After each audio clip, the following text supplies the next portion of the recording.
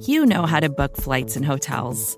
All you're missing is a tool to help you plan that unbelievable travel experience. That's why you need Viator. Book guided tours, excursions, and more in one place. There are over 300,000 travel experiences to choose from, so you can find something for everyone. And Viator offers free cancellation and 24/7 customer support for worry-free travel. Download the Viator app now and use code Viator10 for 10% off your first booking in the app. Find travel experiences for you. Do more with Viator.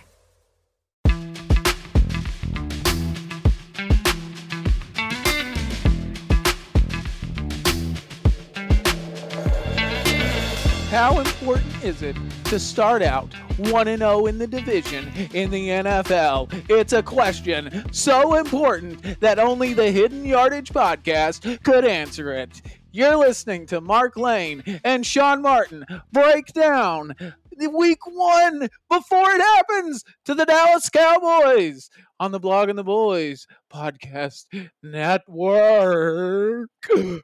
Hey, Sean, how you doing? Hey, yeah, not to, overstate it for any of our new listeners and hype this up to a point that we can't possibly maintain before the season even kicks off, but you mentioned getting ahead of things and predicting things before it happens. That's definitely kind of our MO here on Hidden Yardage. I mean, we, not to brag, like I said, but have a good track record of that going. But this episode specifically should get pretty interesting for any fans that, follow on Twitter or other social media apps to see what I've been doing. I've had my Cowboy boots down on the ground in the Cowboys' home state, as we know, where I like to preferably record from, for only about an hour at the time of this recording. So we're going to hope to have a little bit of fun. But yeah, it's great to be back with you, Mark. I was back home extending. I mentioned on the episode I did with Jess Haney that I think me and you were both collectively, stretching the preseason as much as we could as far as travel and different things going on, and we really kind of, stretched it to the limit. And I decided to just push that limit as much as we could and go to the site that the Cowboys will be playing this first game, which is of course MetLife Stadium, prime time against the Giants, division game, week 1, about to get into it. But I decided to go scout out the stadium for something that I think is much better use of MetLife Stadium than a football game. It's not a terrific place to see a football game, in my honest opinion, but it is an amazing place to see a concert, especially when that concert is New Jersey's own Bruce Springsteen, and I had the honor of being at 2 of his shows this past week, so can't say enough about how much that meant, of course, to see it with one time with family, see him one time with friends, and the music world is mourning the loss of Jimmy Buffett this week as well, and it really puts it in perspective when it comes to the age that Buffett was, of course, and Springsteen being relatively in that same range, and seeing him up there for 2.5, almost 3 hours each night without much of a break, playing these songs for his people, for his home state, and letting the crowd get into it along the way as well. So certainly happy to squeeze every last drop of the preseason out in a way of seeing Springsteen for the first time, his first New Jersey-based shows in I think 6-7 years, and I was there whenever that was. But yeah, his first MetLife shows in a very long time, and certainly did not disappoint. He played 3 times over Labor Day weekend. I was at 2 of them, Wednesday and Friday. He played Sunday, but I had to make it back to come do this show. So yeah, 2 Springsteen shows, and I think that's enough to get us ready for now football season at MetLife Stadium, Cowboys Giants. And if you want to tell Sean Martin at Sean Martin NFL on Twitter, who your favorite drummer from the Late Night with Conan O'Brien on NBC, who your favorite drummer was from that in his relation to Bruce Springsteen, like I said, tell Sean Martin at Sean Martin NFL. And if you want to tell me where I can find a great pork roll sandwich in the state of New Jersey, let me, Mark Lane, know at the real Mark Lane on Twitter. But Sean, this 1-0 talk in the division, I think, is, I understand why there'd be a race to get to 1-0 in the NFC East. But what's interesting is the last time the Cowboys have done it, 2019, 2017, incidentally beating the New York Giants in the process, resulted in missing the playoffs. You want to know what happened when the Cowboys started 0-1 in the division? Oh my goodness, the world's going to burn down. 2016 lost to the Giants, Mhm. and they ended up winning the playoffs. They went 13-3 in Dak Prescott's rookie season. So, some of this I think is just a little bit of the excitement, kind of a prematurity, because there's this anticipation for the season. But really, you have to look at the construction of the division games throughout the entire schedule. So, really, if you are playing 3 or 4 division games, you know, in that stretch from Thanksgiving to the end, then going 1-0 in the division, well, even losing, isn't really that big of an issue. But if your division games are stacked in a manner where you've got a paucity of division games during that stretch, well, yeah, maybe starting off on a good foot really helps things. But with Dallas, I think with their schedule, the way it's constructed, they could afford to drop, heaven forbid, for anyone donning the silver and blue, uh, the game against the Giants, because that's week 1, and their next division game doesn't occur until week 10. I'm sorry, week 9 with Philadelphia, and then New York the week thereafter, and then 2 weeks later, week 12, you have Washington on Thanksgiving. So, in terms of how significant the contests are relative to the division, I think that week 9 through week 12 stretch will tell the tale as to Dallas's foothold and placement within the division, more so than this week 1 matchup. Yeah, that's a great point. I think that, it touches on a theme that we've hit on slightly before. We're talking about other teams and comparing them to the Cowboys, but I don't want to make this sound naive and say that Cowboys fans are new to, trying to talk about this team as a true bona fide Super Bowl contender, which mean you both legitimately think that they could at least start to show that they are, this season. And one of those themes, I think usually the Patriots is a team we kind of use as this example, not necessarily for very recent history, but just going back to the Patriots dynasty years, is that you have to understand the NFL season, is really broken into, however you want to break it down. Of course, it used to be 16, now to 17 games. Changes how you used to be able to nice and evenly divide it. But point being, the team you field in the beginning of the year should be drastically different, basically, to the team that you're going to play in this year's case with the way the division games fall. The team you could actually play your meaningful divisional games against. I'm not saying we shouldn't, expect this team to come out hot, and we shouldn't expect, wins in September and starting off 1-0.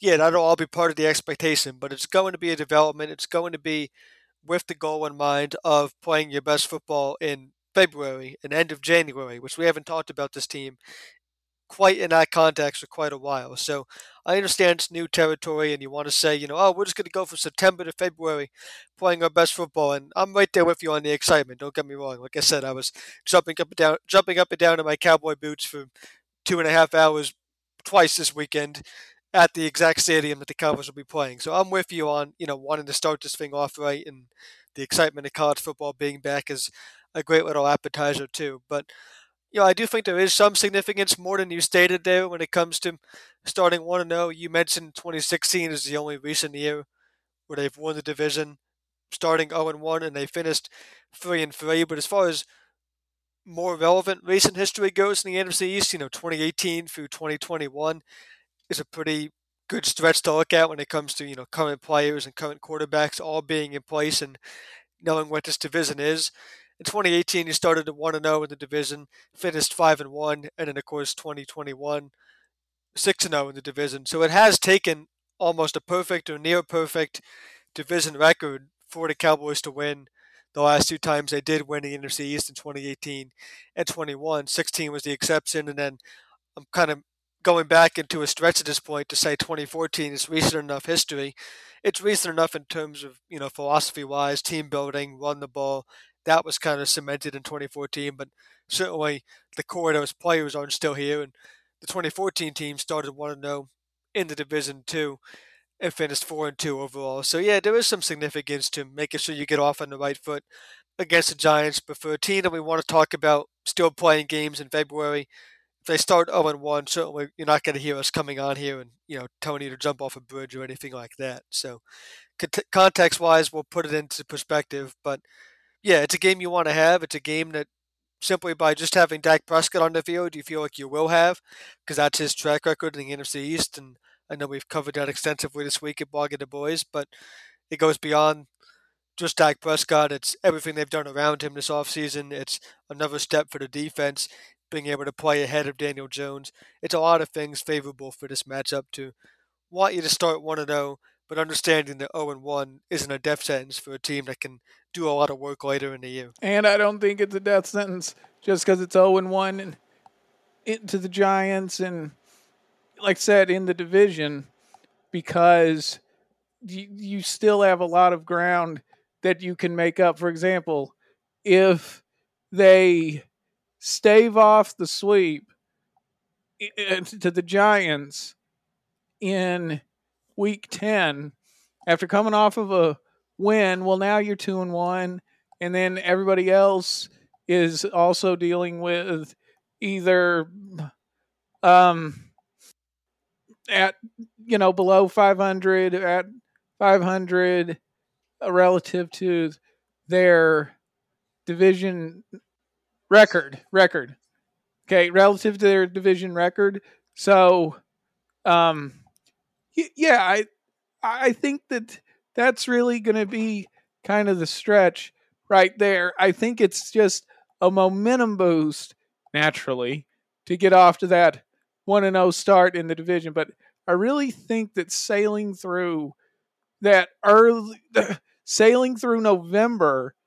I mean, that's really where the division's going to be won and lost, is within that, because then after that, you get the Eagles in week 14 and then Washington to finish things up. And maybe that's where this all goes, is the division won't be wrapped up until Dallas, Washington, week 18. And wouldn't the NFL schedule makers and the TV executives and even Jerry Jones love that? I think some of the manufactured pressure for the Cowboys having to beat the Giants in the media, at least, right here in week 1, is also, of course, because the Eagles, went to the Super Bowl, reigning NFC champions, and that's expected to be the bigger competition. So, you can almost picture the headlines already.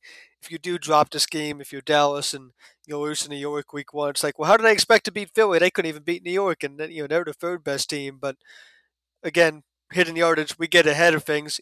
Me and you have both been talking about the Giants as an up and coming team, even as early as last year, where it was fringe if they make the playoffs tonight, and they did, and they beat Minnesota, Kirk Cousins, all that really going well for Brian Dable's team. So I still do like this matchup for the Cowboys and expect them to win. I'm not going to, go as far as saying the Giants should be favored in this game just because they're home, and they're not at the moment. Of course, don't expect that to change before Sunday, and it's a good test for, if you had to pick the two spots on this on this team right now for the Cowboys that you have the most concern about, that you really want to see get worked out and get tested so that we know it can be fixed by the time the games mean even more.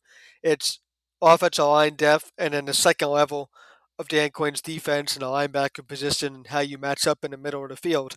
Well, offensive line depth, knock on wood, shouldn't come into too much question right there in week 1. You're going to go into this game with Tyron Smith, so whether or not he finishes the game, we'll see. But offensive line depth in week 1 isn't necessarily something you immediately start out concerned about. And then second level in the defense, well, that is going to be a test. That's where you have to match up against Darren Waller, who, by all reports, is already Daniel Jones's favorite target, and they had to take him out of training camp drills to force Daniel Jones to throw the ball elsewhere. So, yeah, this team is going to test you in the middle of the field. They're going to test you with some speed over the top, and whether or not Quinn's defense with a couple of new faces in the lineup is ready to handle all of that and stand up to the test is definitely going to be an exciting thing to keep an eye on for week one. Yeah, the thing with matching up with Darren Waller is that's just part of where you have some of the confidence in what Dan Quinn has been able to cook up. Um, so I think that the defense would be able to answer some of those questions. For me, I always get nervous about the offense in these early September games. Yeah, as far as the offense, I don't know. I'm with you on that, but I just feel like there's so many returning faces in this lineup that the offense is just going to find a way, and that's probably way too silver and blue sunglasses of me and arrogant almost of me to say that game one with a new play caller and all that is going to go so smooth. But I just really think that Prescott can have the answers in this offense to be getting the ball out of his hands, and whether or not that means we're in for a track meet where the Cowboys defense slightly underperforms and we see both teams score in the 30s or not, we'll find out soon. But yeah, I just don't see a big concern for this offense. I know that was a point that you can almost bank on in Kellen Moore's system. Was we know how those seasons went at this point. Of course, it was start the year great, and then the biggest games at the end they would fade. And now we're kind of taking away that sore thing of a hot start under Moore for the uncertainty of McCarthy. But somehow, some way, I think that we'll still be talking about in the same way we did with Kellen Moore's offense starting fast, Mike McCarthy's offense getting off to a hot start, and Brian Schottenheimer, having a say in that as well. Hey, this is Scott Galloway, author, professor, entrepreneur, and most importantly, host of the Prop G podcast. We got a special series running on right now called The Future of Work, where I answer all your questions on, surprise, the future of work. Questions including, what are we missing when we work remotely? Or how do we handle work-life balance when a major opportunity comes knocking? From the provocative to the technical, we're offering insights you won't want to miss. So tune in to The Future of Work, a Prop G Pod special sponsored by Canva. You can find it on the Prop G Pod wherever you get your podcasts.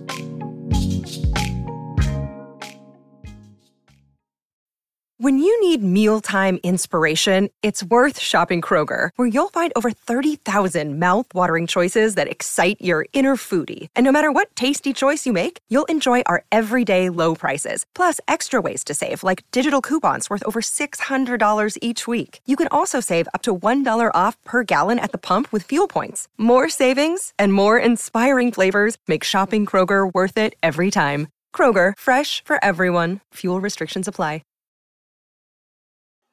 All right, let me ask you this, though, Sean.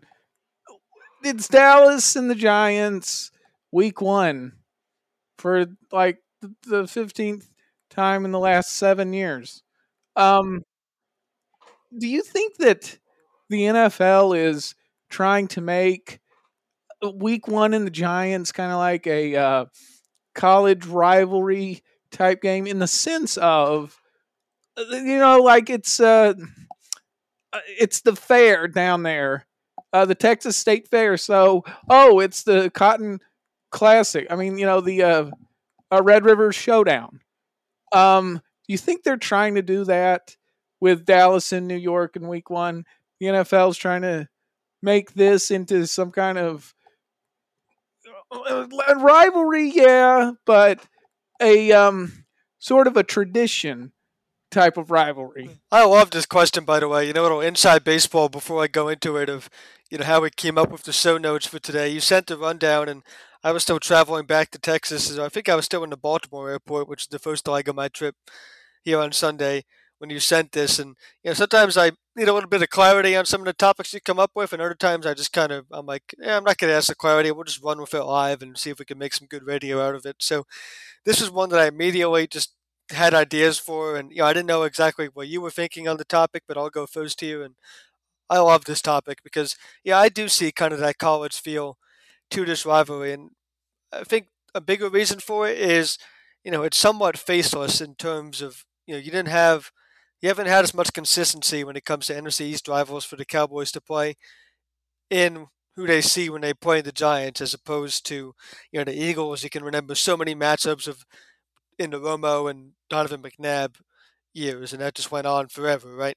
And Washington was always kind of the team that you just beat up on. That we all say, and it's a cliche at this point too, but we all say, a series can't be a rivalry until one team fights back, and Washington never really had that consistent fight back. But yeah, Dallas, New York, there's just so many special things about it that make it do feel like that really high end college rivalry. It's just, instead of being one or two faces in the lineup that define it, it's more just about, the helmets, right? The colors. You just see the blue and silver and the blue and red out there in the field, and you know the type of game you're going to get. It's probably going to be close, both games.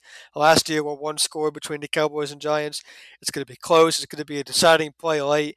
You don't know who the faces are every year, but it's just in your face. It's, fan bases that really seem to know each other well. Of course, I have a ton of friends who are Giants fans. That just comes with, being from their territory and then moving down at the Cowboys land. But as far as cities go, Dallas and New York have a ton of transplants, people coming in and out. So you get the types of fans who really understand both places, much like you do in a college rivalry as well. So, yeah, I do feel that type of college feel. And when it comes to Cowboys Giants, and like I said, for myself, it gets a little bit personal every time. So, yeah, definitely looking forward to in a couple of days here. Some of the same friends I was just hanging out back home with, having a good time with, will hopefully be texting me how annoyed they are that they just lost to Dak Prescott and the Cowboys again, because they've certainly owned this rivalry in recent history. So I do feel that big time college feel when these two teams get together, and definitely interested to hear what you have to say about coming up with how this game feels compared to Cowboys Eagles or Cowboys Washington. I think that it was said the best ahead of the week 2 Monday Night Football encounter between the two teams on September the 15th, 2003, when Al Michaels in the copy, reading the intro, he said, "It's a high noon showdown under the bright big city lights tonight." And that's what I think Dallas and New York reflects the most when you have this game in MetLife Stadium. When it's the Giants coming into AT&T Stadium, it just feels like any old division game. It may as well be Jacksonville and Tennessee. But it's the Cowboys on Broadway, the Cowboys on Times Square type of thing. Cowboys do Manhattan. It's that particular cachet, I think, that really makes it fascinating. This is one of my not quite earliest memories of moving to Austin, but pretty early on in my process of coming down here. I was working with an ATB employee who I later found out was a Denver Broncos fan, and not quite sure the context of how he became a Broncos fan. He's not a native of Colorado. She actually went to University of Texas and is a big Longhorns fan. But this HEB employee, we were talking about, games I've been to, and Cowboys Giants, of course, being on that list. And I was surprised he had never been to a Cowboys game, because this is before I knew that wasn't her team. So we were just talking about Texas tradition type things and her experience at UT and her experience of also following the Cowboys being in their home state and from their home state. But then I was surprised that she hadn't been to a game. So I'm like, "You've never been to a Cowboys game?" And, she said no, and then asked me what games I've been to. And I said, yeah, I've seen them, in Cleveland, and and now of course in Dallas, and then New York, and asterisk of course New Jersey, but nobody knows that, so I just said New York. But I seen them in New York, and then I paused and said, yeah, they always seem to put the New York game in December because it's freezing out. And she goes, yeah, you know how much us Texans love the cold. So even people who aren't tied into this rivalry to the extent of hanging on every game like me and you and listeners and the entire BTB universe do. Even people who aren't fans of either team understand what it means when the Cowboys go up to New York, because December you have the Christmas tree up and everything, and I know when it's a primetime game they always show it before those two teams play if it is in December. So yeah, it is a big deal to have the Cowboys coming up there every year, and it wouldn't be as big of a deal if the Giants didn't hold up their end of the rivalry to make these games competitive and really intriguing, and they've certainly done that, especially in recent history under Brian Daboll these last two games in 2022. And that's why the people will tune in, and that's, also why it's good for the NFL that the Giants and the Cowboys, were competitive last year and at least won a playoff game each. And, now they're the both teams that are looking to dethrone Philadelphia as opposed to just kind of rebuilding or middling type teams. And I think that really plays into it as well. But for the Cowboys, they're really looking at some of their older players to have,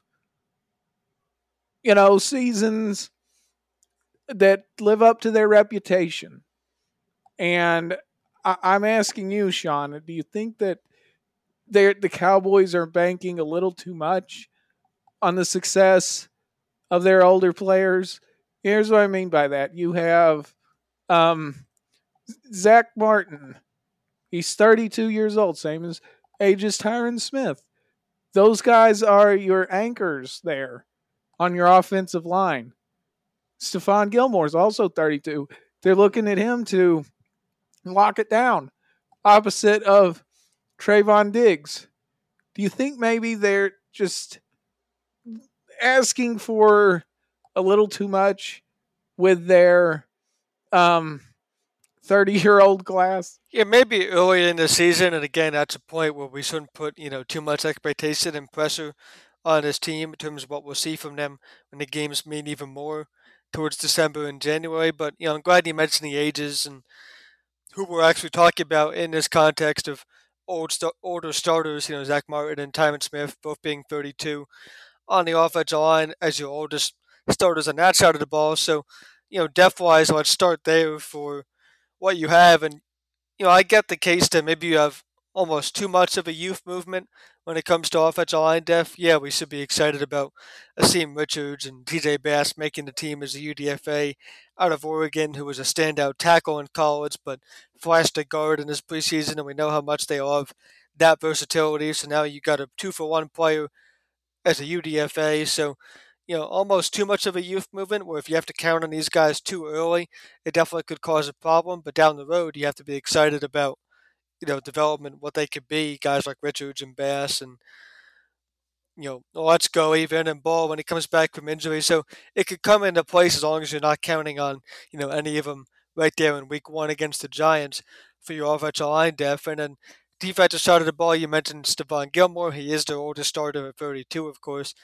And the tandem that he expects to have with Diggs could lead to a lot more targets towards the middle of the field, which is something I recently wrote about for bloggingtheboys.com. Targets at the middle of the field, you have some sorting out to do there when it comes to your linebacker spots and slot corner as well, and even in safety. But we almost forgot for a second about Deron Bland. I mean, he was a player that had enough confidence in his coaching staff to basically be on ice all preseason, and that was the theme of the preseason as far as this team knowing what they have and basically just trying to stash it for week one. The best players weren't the ones that were on the field for these games against the Jaguars, Seahawks, and Raiders. They were the ones that were on the sideline knowing that their best, football needs to be way ahead of them starting now when the games count. So Deron Bland was firmly in that category. Yeah, he did get some action in a couple of the games, very limited, but he's firmly in the category of players that they're expecting to have a big role and perform if you see a higher volume of targets to the inside in the slot, like we might see. They even traded a player that was playing well in the slot as well in Kelvin Joseph to get an outside cornerback. I'm sure a lot of fans are like, why did we make this move with the Dolphins just to flip cornerbacks? And it's because I think of Deron Bland and the confidence you have in him to basically play a spot where he was going to be above Kelvin Joseph, and then where's your spot for Joseph other than special teams? Instead, you get another outside guy, and that gives you more insurance if, to the point you're making, Gilmore has a game where he's struggling or he shows his age or anything like that. You want the depth on the outside more because you trust what you have inside with Bland and Israel McClung who can match up there, Jayron Kearse. The list kind of goes on from there as far as guys that you can trust on the inside, but none more so than Bland. DeMarcus Lawrence is the second oldest defensive starter, defensive end at left end, of course, and still one of the best run defenders in the NFL. That's valuable for a team that's trying to put more of an emphasis on that and build this defensive line from the interior out around Mozzie Smith. But pass rush is easily the deepest group on this team. We've been talking about that since a season ago. Season 2 we're hitting yardage. Go back and listen. That was the theme then. So it's not like this thing all falls on orange. Of course, Parsons is huge in that regard, but it's not just those two either. It goes on. So, yeah, I think they're well built to, hedge what they have as far as old starters with young guys who are a little bit unproven right now, but you give them an opportunity. You give them the benefit of the doubt with the way this team drafts and finds talent, and you look at their draft position and say, do we have a player here or not? And more times than not, the Cowboys do. So, yeah, I don't see a huge concern with, the age of this roster or any position where they're going to be held back by an injury that they can't account for. When you look at the San Francisco 49ers last year, George Kittle, he was 29 years old. You had Fred Warner, he was 26. Charvarius Ward was 26. Christian McCaffrey, 26. Nick Bosa, 25. And I think that's where the success for the Cowboys will similarly have to come is, you've got these crown jewels in terms of, like I said, their reputation with Tyron Smith and Zach Martin. Now, Martin, he had real good attendance last year in terms of games. Tyron Smith, though, he was someone that was missing for majority of the year, yet they were still able to fix that particular problem with Tyler Smith playing so well and then having the Jason Peters option. So it's, I think, going to be the rising to the occasion if these guys aren't able to deliver on their reputations that will sell things for the Cowboys. And, it might be a situation like with a T.Y. Hilton where they come in and they've shown younger players just how to approach the game.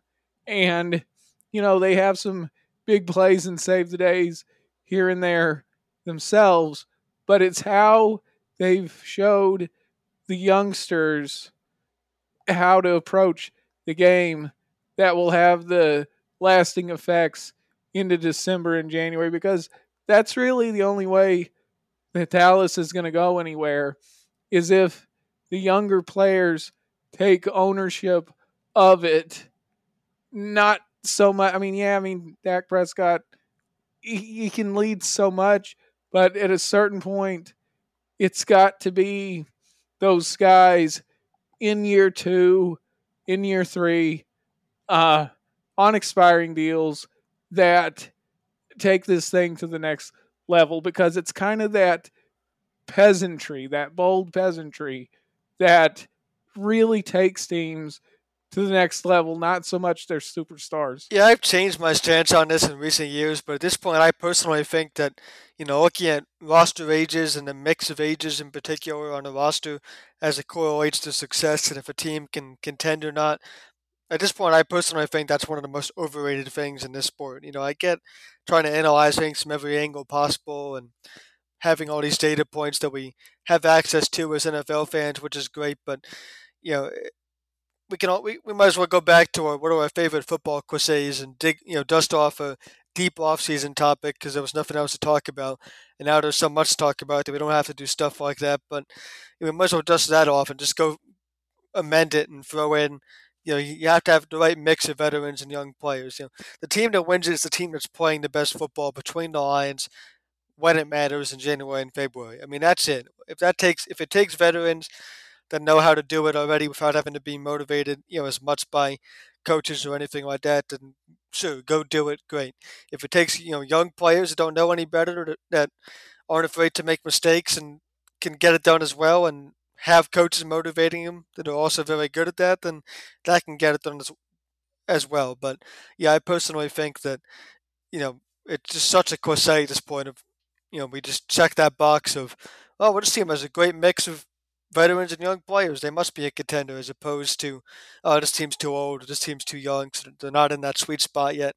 We just look for this hodgepodge mix of having veterans and young players without even caring about what position group they're at, or all the old guys at one position where you will have an issue if one of them goes down or they spread out. I mean, there's so much nuance that goes into that yeah, it is a nice thing to be able to say about the Dallas roster, because we'll take anything we can get in terms of what's it going to take to get this team over the top for the first time in 27 years. But yeah, I think other than that, it's somewhat overrated when it comes to the complexion of your roster as age-wise as it relates to contending in the playoffs. All right, well, let's go ahead and take a look at some really aged people in the Cowboys' birthdays this week. Yeah. Um, Nobody too old this week, but Terrence Williams is about to make me feel yeah, old. 45 years old on Monday.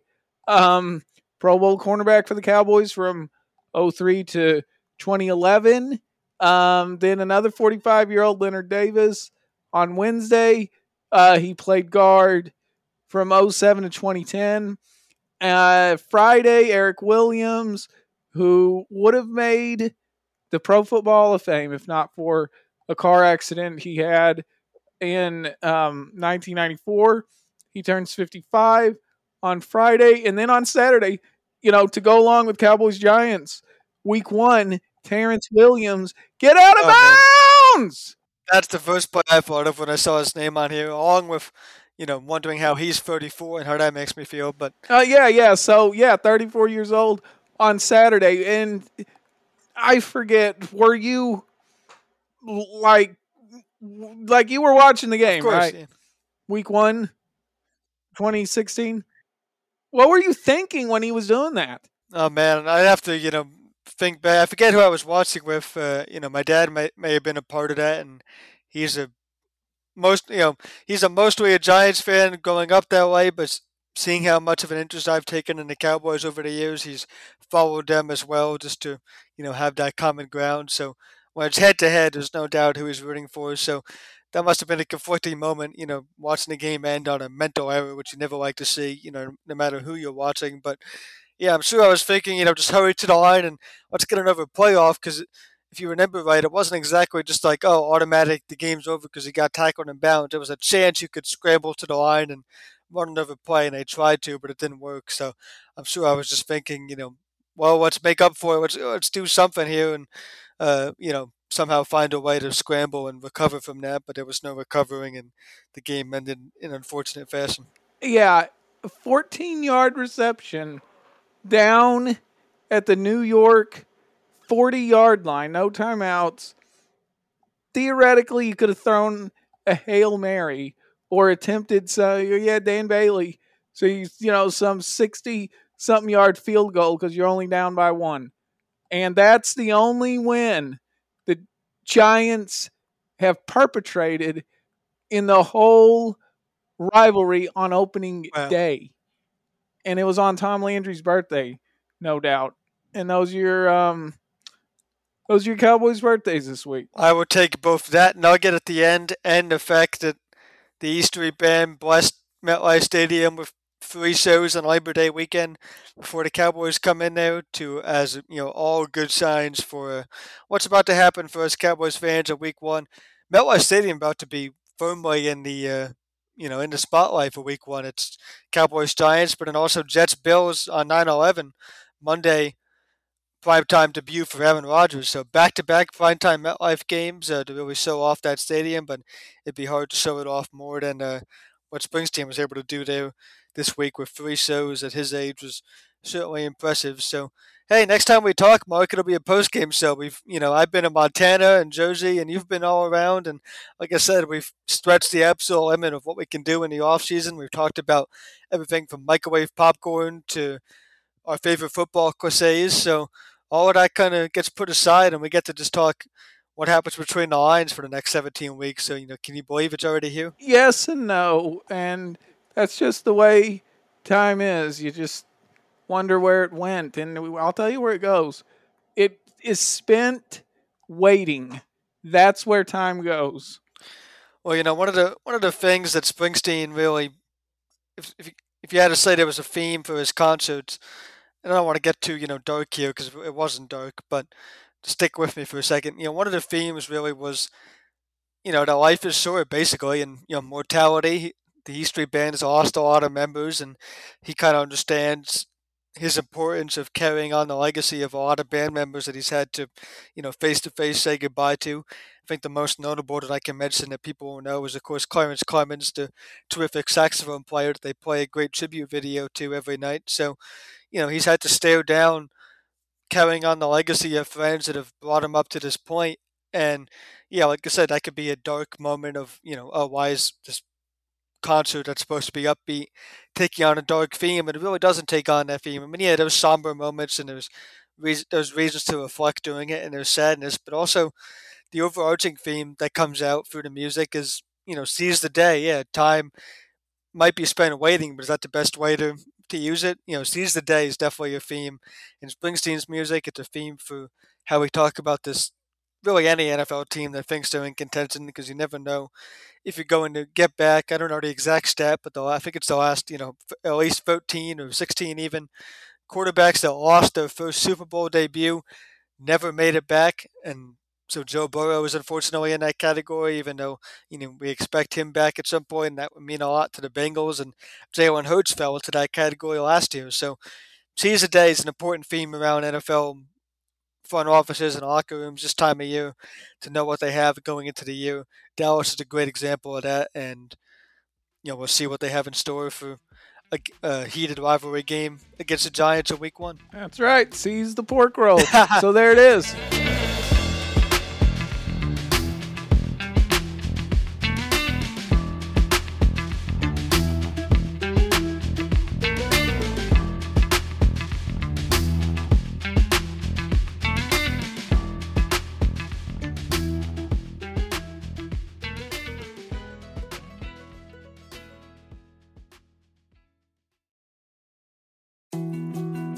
More to-dos, less time, and an infinite number of tools to keep track of.